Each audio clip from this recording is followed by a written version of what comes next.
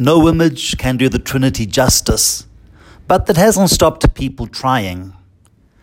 People talk about the love between the Father and the Son being so great that it overflowed them, and the Holy Spirit was the movement of that love. The Holy Spirit has also been described as the kiss of love, which the Father bestows on the Son. These images are poetic in nature, trying to encapsulate in a picture or a feeling what volumes of textbooks have tried to explain. The earliest Christian theologians said that Father, Son, and Spirit are made out of the same homoousios, or God stuff, which made them all equally God. I'm not brave enough to try and explain what the Trinity is, but I am going to point out what I think is a major aspect of the Trinity. Or put differently, what does the Trinity as Trinity teach us? One aspect of the Trinity that stands out most for me is that it is a relationality of love, and that it teaches us how to be community. The mutual love of the Trinity led first to the creation and then to salvation. The love of the Trinity flowed out and created life. And then, when humanity rejected God and chose sin, that same love caused the second person of the Trinity to become incarnate for us, to teach us how to love and forgive. The Gospel of this Sunday tells us that God so loved the world that He gave His only Son for us, that we might have eternal life. Do you notice any words of judgment or condemnation? All I notice are words of love and affirmation. In the same gospel passage, we hear Jesus saying that He did not come into the world to condemn the world, but to save the world. I wonder if that's how many people experience us, experience the church. It has been my experience that when we speak or act in judgment or condemnation, we turn people off and we turn them away. People who are broken or hurting don't need to hear our simplistic opinions, which are usually based on incomplete information. More than anything else, they simply need us to be with them and to journey with them. It's been my experience that when we truly love one another, the power of our love frees both them and us to be better than who we are, and enables us to make the world a better place through our own loving.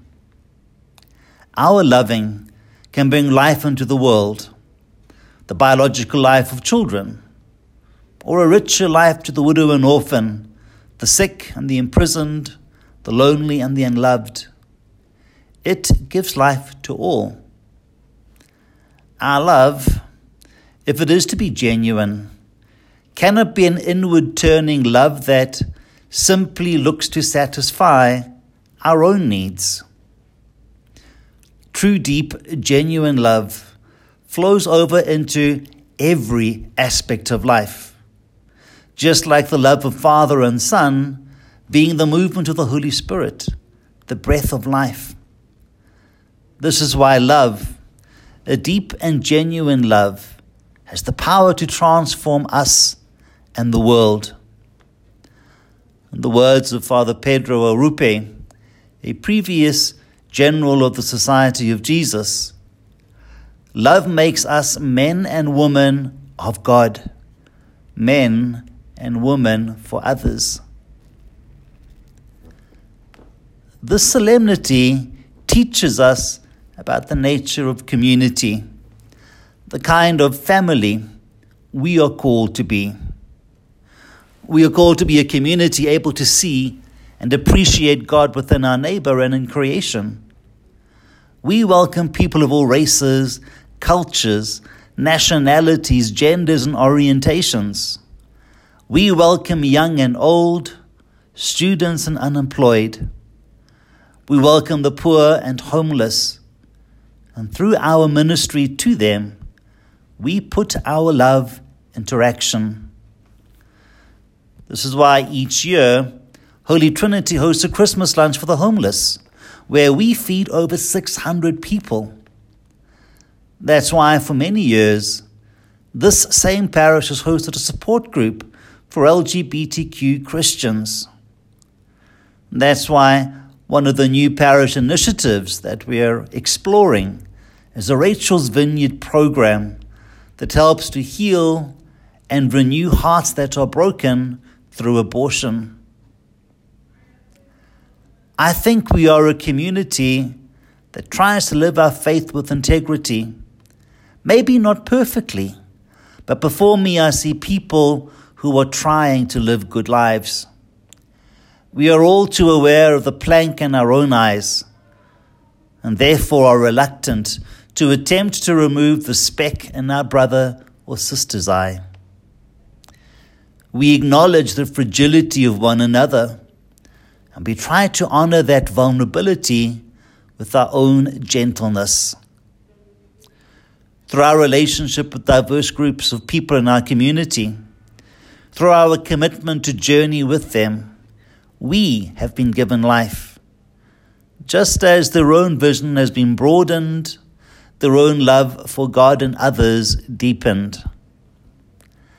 The Jesuit paleontologist and theologian Teilhard de Chardin said the following: "Someday, after mastering the winds, the waves, the tides, and gravity, we shall harness for God the energies of love. And then, for a second time in the history of the world, humanity will have discovered fire." The Trinity teaches us that we human beings are called to live in relationship with one another, and through self-giving, through mutual love, we can give life to one another. And so, happy feast day to one and all. May this year be a year of blessing for all of us. May we be blessed with the love of the Trinity. May we be drawn into their love and learn to love as they do. Amen.